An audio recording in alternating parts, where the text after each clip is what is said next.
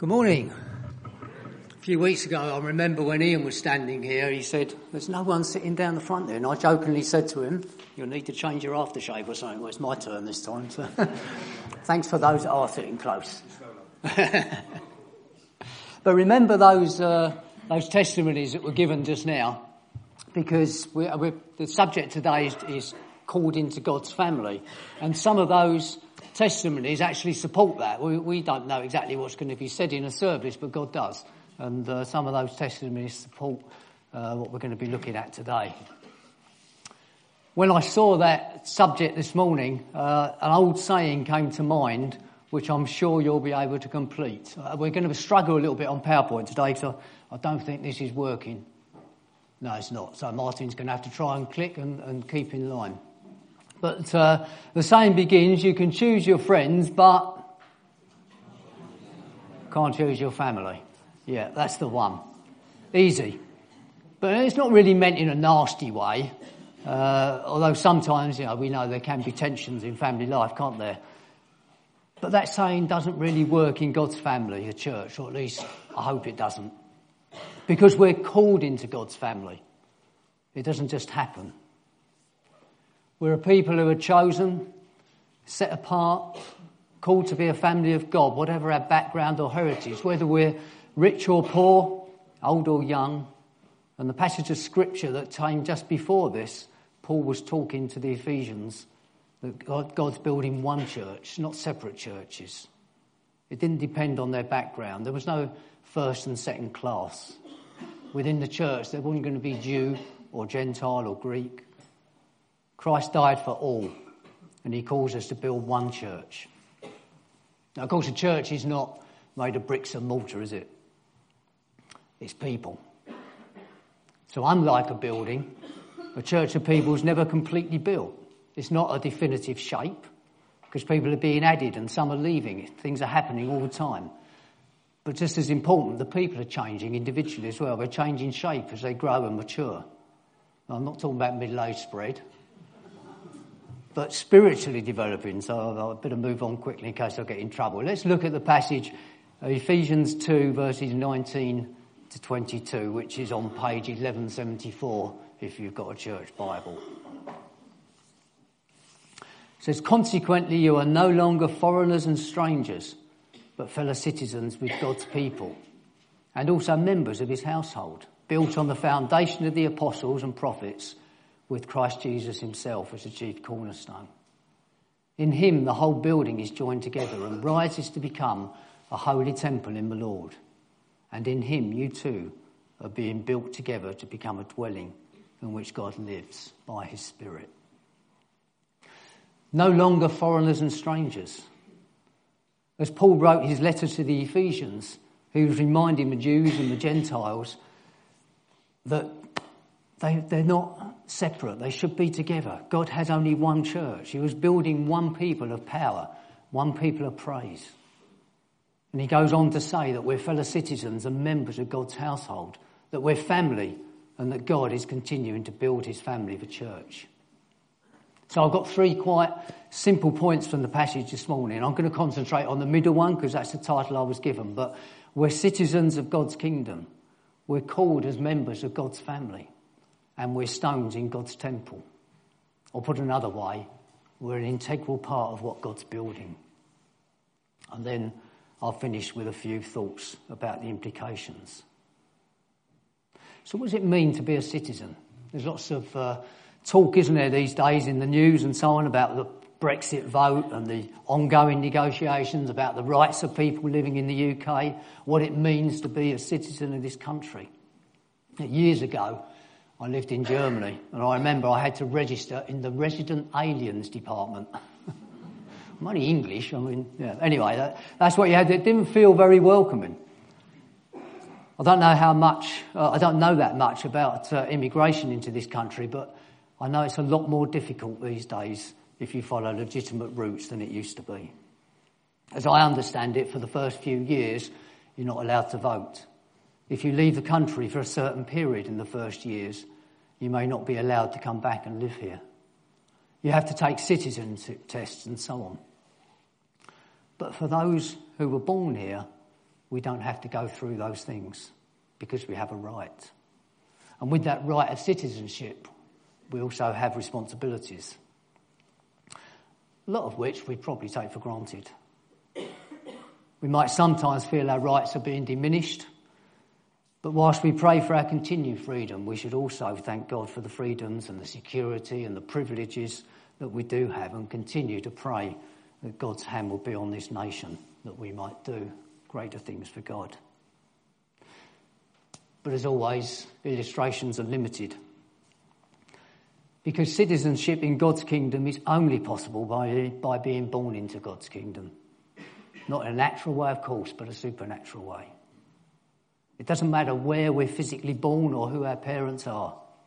It matters that we're spiritually reborn. And you remember what Jesus said to Nicodemus when he came to him and he asked, how can someone be born when they're old? Surely they cannot enter a second time into their mother's womb to be born. And Jesus answered him, I tell you, no one can enter the kingdom of God unless they're born of water and the Spirit. Flesh gives birth to flesh, but the Spirit gives birth to spirit. And you should not be surprised at my saying, you must be born again. Well, a couple of weeks ago, we had the joy of baptising Rebecca and Joyce here in the pool just under here. If it comes up, there's just a general picture there of a baptism, because I didn't ask their permission to use their photos, so I shouldn't. But they gave very different testimonies of their walks with God. And I'll be using part of Joyce's a little bit later. Because when we're born again, the birth might be quick. It might be that we're baptised very soon afterwards. As Ian said a couple of weeks ago, there's no reason to wait. If we wait until we had all the answers, then Ian wouldn't be baptised and nor would I. By the way, we've got another baptism service coming up on Easter Day as well. All of us are on a journey with God, whether we made a decision to accept Jesus into our lives or not. The fact that we're here means that we're on a journey, even if we haven't made a decision yet. And when you look back, you'll realise how God's brought each step together. Those that have made a decision to follow Jesus will, like Joyce and Rebecca, have a testimony to tell of how they became a Christian, how they became a citizen of the kingdom of God. And all testimonies are different. There's no single journey that we all take. Just as you have different backgrounds, we've got different journeys that suit those backgrounds.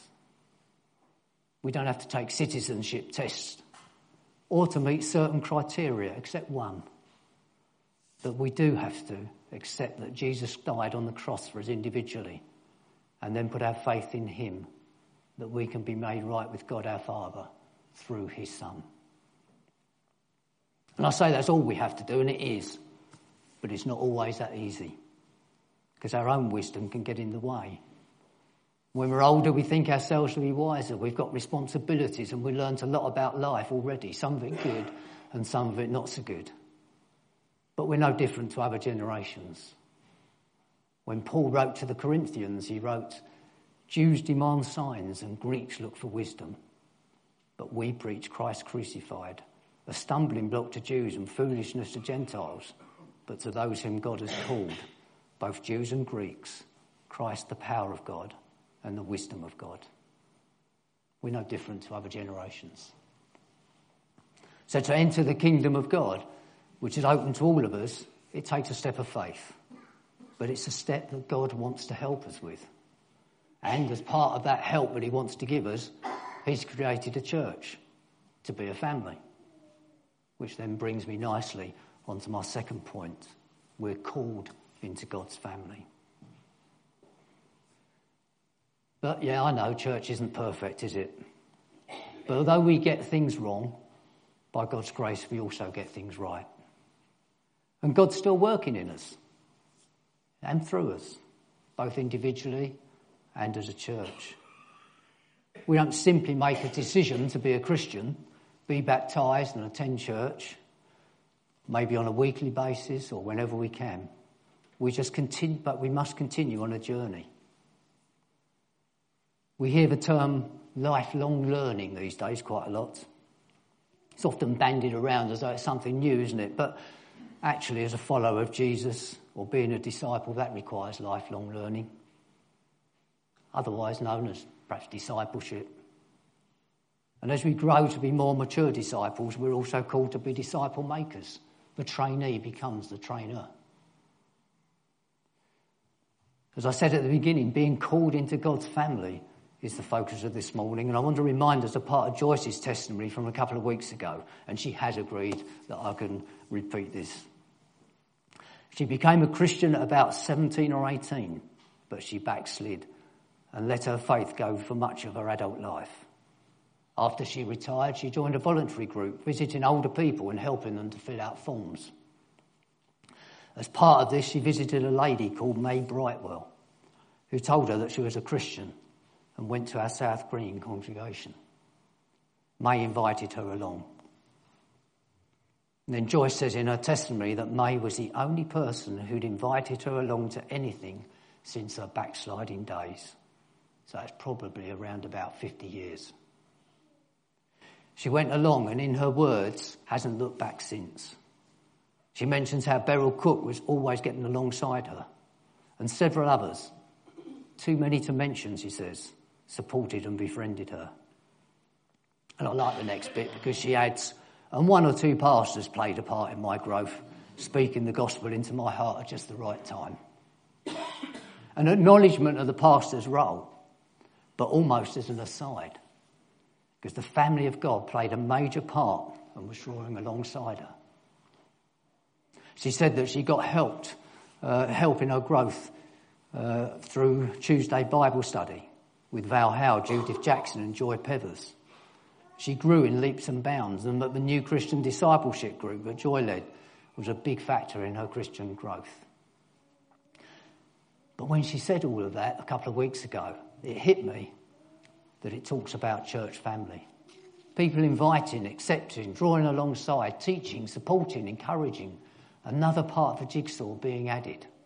And the pastors played their bit as well. We don't convert. We don't make decisions for people, but we walk alongside, sharing what we understand and walking together. God calls us to be a part of his family. It's certainly not all down to the pastor, as Joyce bears testimony. And a personal invitation is so powerful. What do we do when we have children? We help them. We nurture them. We care for them. It always surprises me when I watch a documentary about natural history, the young of animals and birds and fish. They generally seem to be self-sufficient after quite a short time, perhaps weeks, sometimes months, or just a few years. But that's not so with us. As many grandparents will know, it's quite different watching grandchildren grow up. Quite different to when we have our own children. Deesa and I had the joy of looking after Esme and Isaac generally once a week. Esme's 4, coming on about 7, and Isaac's at the age of 2.5. Just can't wait to follow in his big sister's footsteps. As he says proudly, me big boy, me preschool boy. It's great to see them grow, isn't it? But the reality is they still need lots of support when they're young. And whilst I know that many children be quite self-sufficient when they're in their teens, sometimes older, it's not until they're 18 that we really recognise their independence. Although some parents, it can take a lot longer to really let go. But so it is with the young Christian, or when we're exploring. There's a time of growing and developing. It's what happens when we're born naturally, and it should be what happens when we're born supernaturally. We learn differently when we're older, but the principles of having someone or some people to help us grow, they're the same principles. We guide and nurture children with the experience that we have, and we should be guiding and nurturing those that come to faith in the same way, but with an openness for God to do a new thing, maybe different things, maybe greater things through them. When I started preparing some notes for this morning, I was using the prayer guide and readings about Elijah that Ian Moore put together for us. And I was reading about Elijah and how he went and found Elisha to mentor as his successor. So led by God, it says in 1 Kings 19 that Elisha was busy ploughing his fields when Elijah came up and put his cloak round him. Apparently, he then walked off because it says Elisha stopped what he was doing, tied up his oxen, which would have taken a little bit of time, and then he ran after Elijah. Elisha was given leave to go say goodbye to his family before he followed and was mentored by Elijah. It's interesting that Elijah says to him, "What have I done to you?" He was compelled by God to call him, but he knew the commitment was going to be asked of Elisha. So Elisha goes back and basically has a big barbecue with his family and friends, cooking his own oxen and using his ploughing equipment to fuel the fire. That story reminds me of a couple of things. It reminds me of Ian's challenge a couple of weeks ago. Are you a chicken or a pig? If you remember, he said that when we have eggs and bacon, the chicken makes a contribution, but the pig gives everything. And he challenged us to consider our wholehearted commitment. But this story of Elisha also reminds me of when Jesus said to one who asked to go back and say goodbye to his family before following him, "No one who puts his hand to the plough and looks back is fit for service in the kingdom of God." Jesus knows the heart.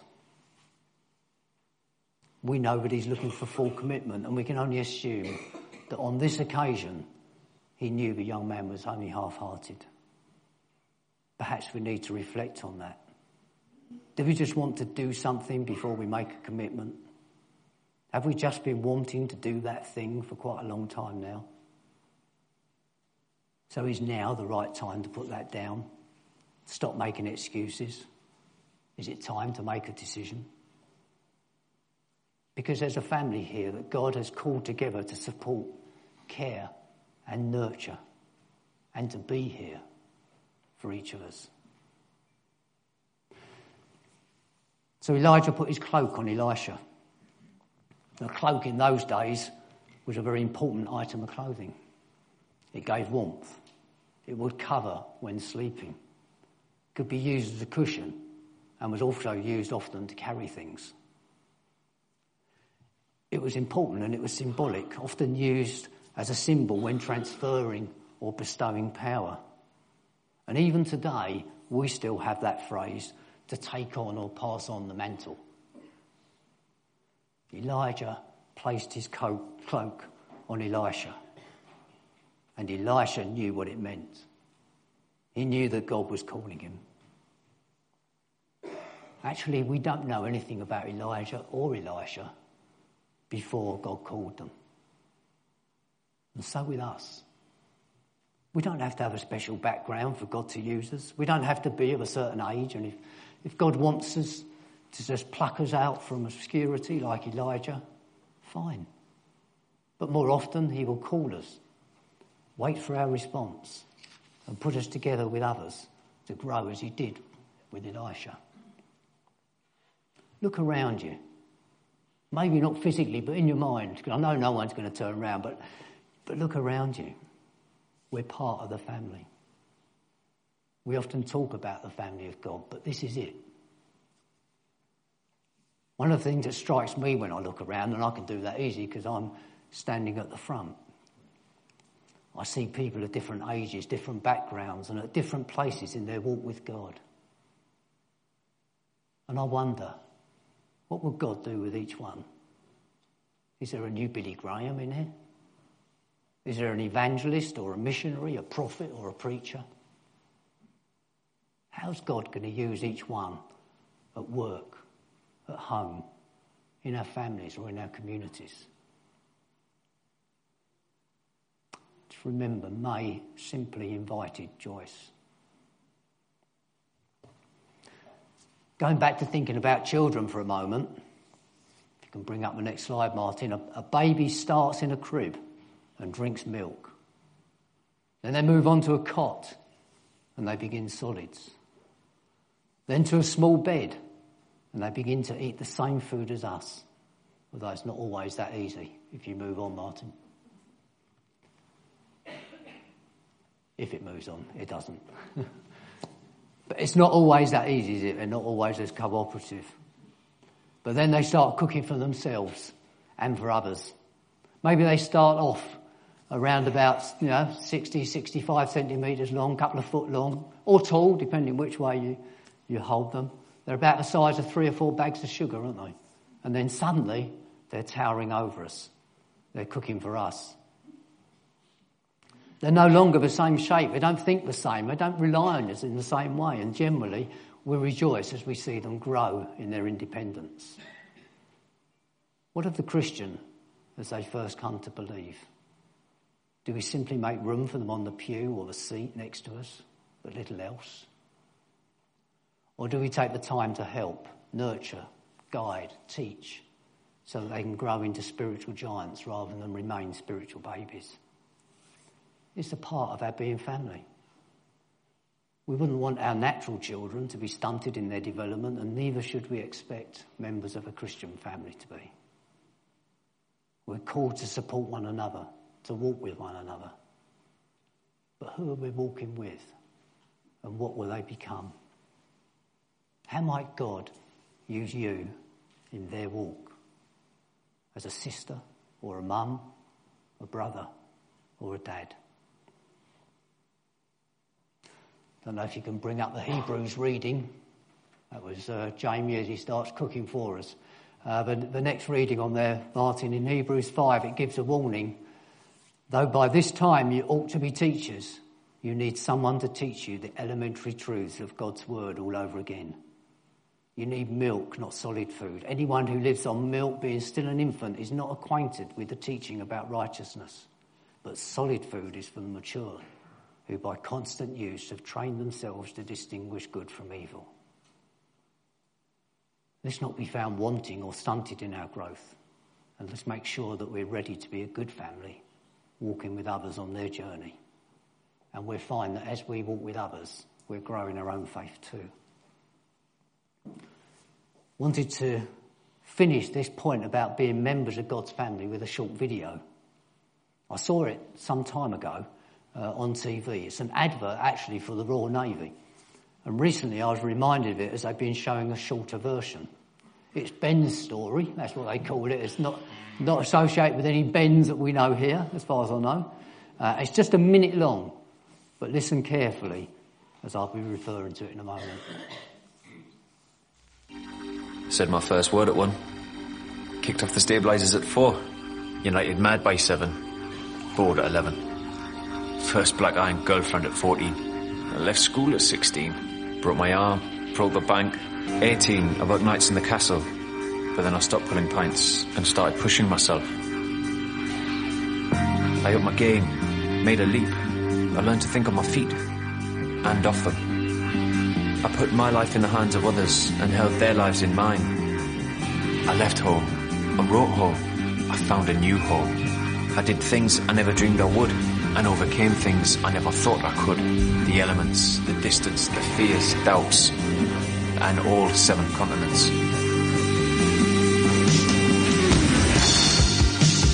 Sure, I was born in Carlisle, but I was made in the Royal Navy. Start your journey. Search Made in the Royal Navy.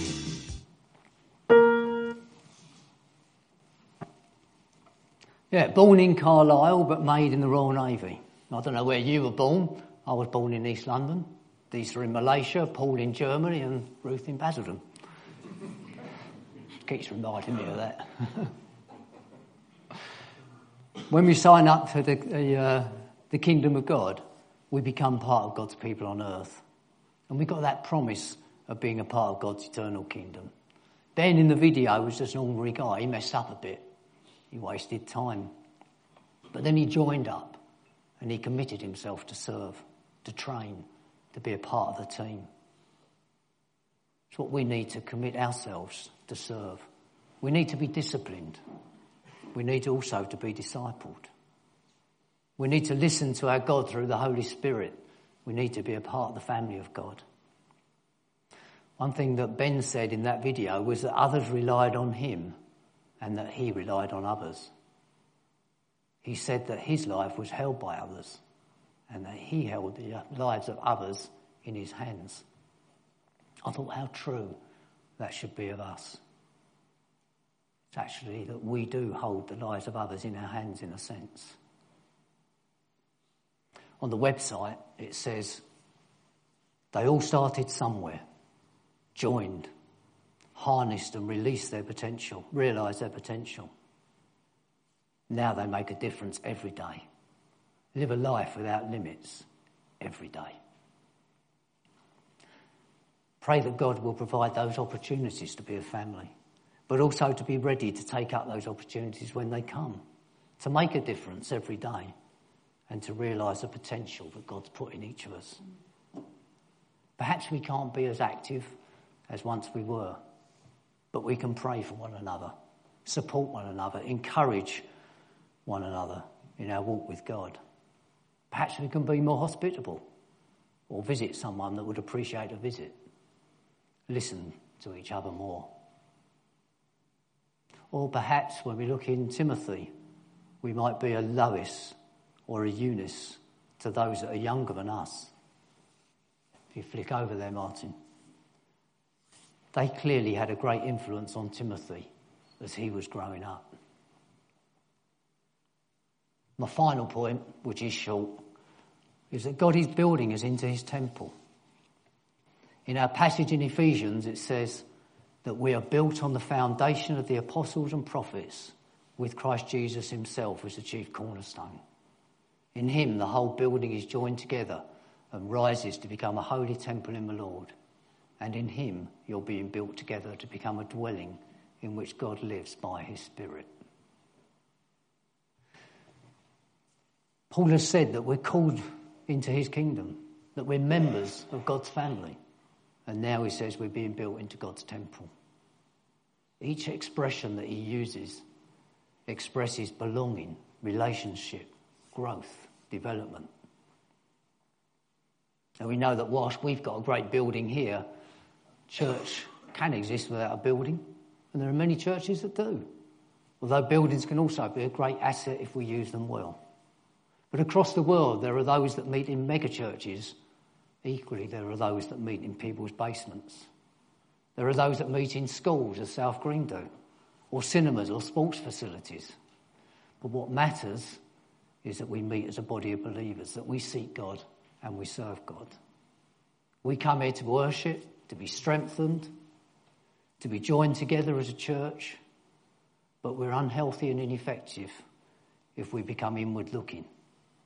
If we come simply looking for a blessing rather than to be a blessing in here and when we're outside and throughout the week. Fellowship, worship, teaching and ministry, they're all performed by people, not buildings. If a church is to grow, if a strong church is to be built, it will be built by God and not by man. And God's chosen to work with his people. He's chosen to build with living stones, not dead weights. We're not to be huge boulders that need to be shouldered out the way in order for God to get something done. We're living stones that God can and will use to build his church into the shape he wants. The cornerstone is the foundation from which all measurements are taken. Every other stone is laid in relation to the cornerstone. Now, I know I've used this illustration before, but it's more than 2 years ago and it was in the evening, so you may not have heard it. But years ago, I spent a couple of days working on a car assembly line as part of my ongoing lifelong training. I was given very clear instructions on how to make sure that I fitted the correct part on each car, depending whether it was a diesel or a petrol. And the car came along every 32 seconds. I had to read the code on the computer sheet hanging on the front of the car and then pick and fit the appropriate part. I was having trouble keeping up. Then at tea break, one of the regular guys showed me a shortcut.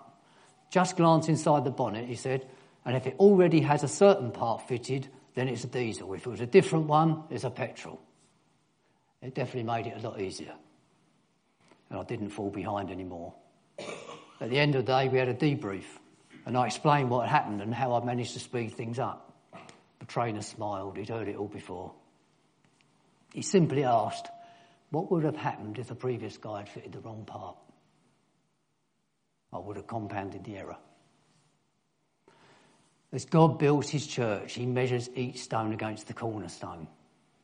It's measured against the datum, against the master, not in relation to each other. When we measure against each other, we're going to be likely to make mistakes. But how does that stack up with what I previously said, that we should be helping, teaching, nurturing and supporting each other as family? Well, it puts the responsibility on the mature Christian to make sure that they stay close to God, that we live and teach only what is true to the Word of God. And then in time, it becomes a responsibility of the younger believer to measure and weigh everything against the Word of God. Just as I should have always gone back to the computer printout telling me what to do on the production line, we always need to measure everything against that cornerstone. We must have Christ and his word at the centre of all that we do. We've got a great heritage of the foundation of the apostles and the prophets, and God doesn't throw that away.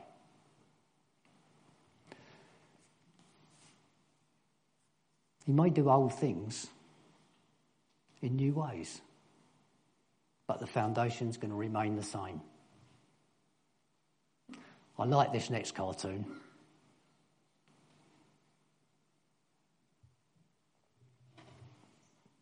He chose us. He chose to build with us, difficult though we can be. Some of us might prefer lively songs or reflective music, short punchy sermons or long expositions. Well, we can have our preferences, but as living stones built on the foundation of the apostles and prophets, and with Jesus Christ as a cornerstone, we must remember that it's his church and not our church. If we try and shift our beliefs, then we'll come off our foundations. We'll move away from being in line with the cornerstone. In short, we begin to crumble. We have to be founded on the Word of God, led by the Spirit of God, to be and do all that God calls us to be and do. As I finish, I'll share just a few thoughts about the implications of our citizenship. If you could flick on, Martin. Our being family and growing as a living temple. As I said, they're all expressions of belonging, relationship, growth and development. And they mean that we can't stand still as individuals or as a church. Although we're built on ancient foundations, we're a new building. God's in the business of creation, and Paul speaks in Corinthians about us being a new creation. And Isaiah says, "See, I'm doing a new thing. Now it springs forth. Do you not perceive it?" The foundations may be old, but the structure's new and will continue to be renewed. And we're a part of what God is doing. He can do as much with us as we want him to. Or put another way, he calls us, but we can get as involved as we want to. Remember Ian's challenge, pig or chicken. And during our week of prayer a couple of weeks ago, one word we received away as leaders challenged us about how wholehearted we are as a church. And we'll be sharing at our church meeting at the end of the month more of those recent words that we've been given to weigh and discern. So where do we stand individually? As citizens, as family members and living stones in the temple of God. Do you need to take a step of further commitment? Does that mean being baptised, joining a small group, meeting with others to pray?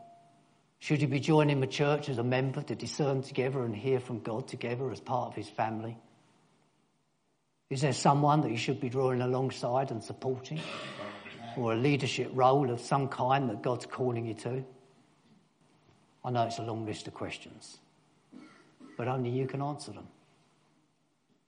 The focus of the message today is about family and being a member of God's family. We're in a family we sometimes need to support, but that needs someone to give support. We sometimes need to be nurturing or need some nurturing, but that needs someone to draw alongside and nurture. We need those that will lead and those that will serve. Although there's a sense in the Christian family that they're one of the same thing. But I'll just finish with one last question. What does it mean to you to be called into the family of God? Let's pray.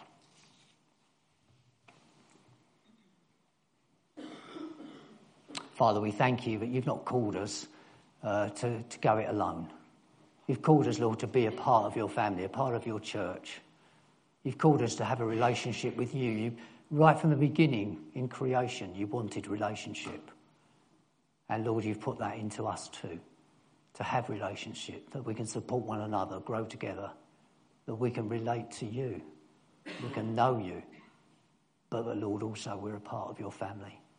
And we pray, Lord, that where you challenge us today, you would help us to be fully committed to you and fully committed to the family that you've put together here. Thank you, Lord, for each other. And thank you, Lord, for calling us.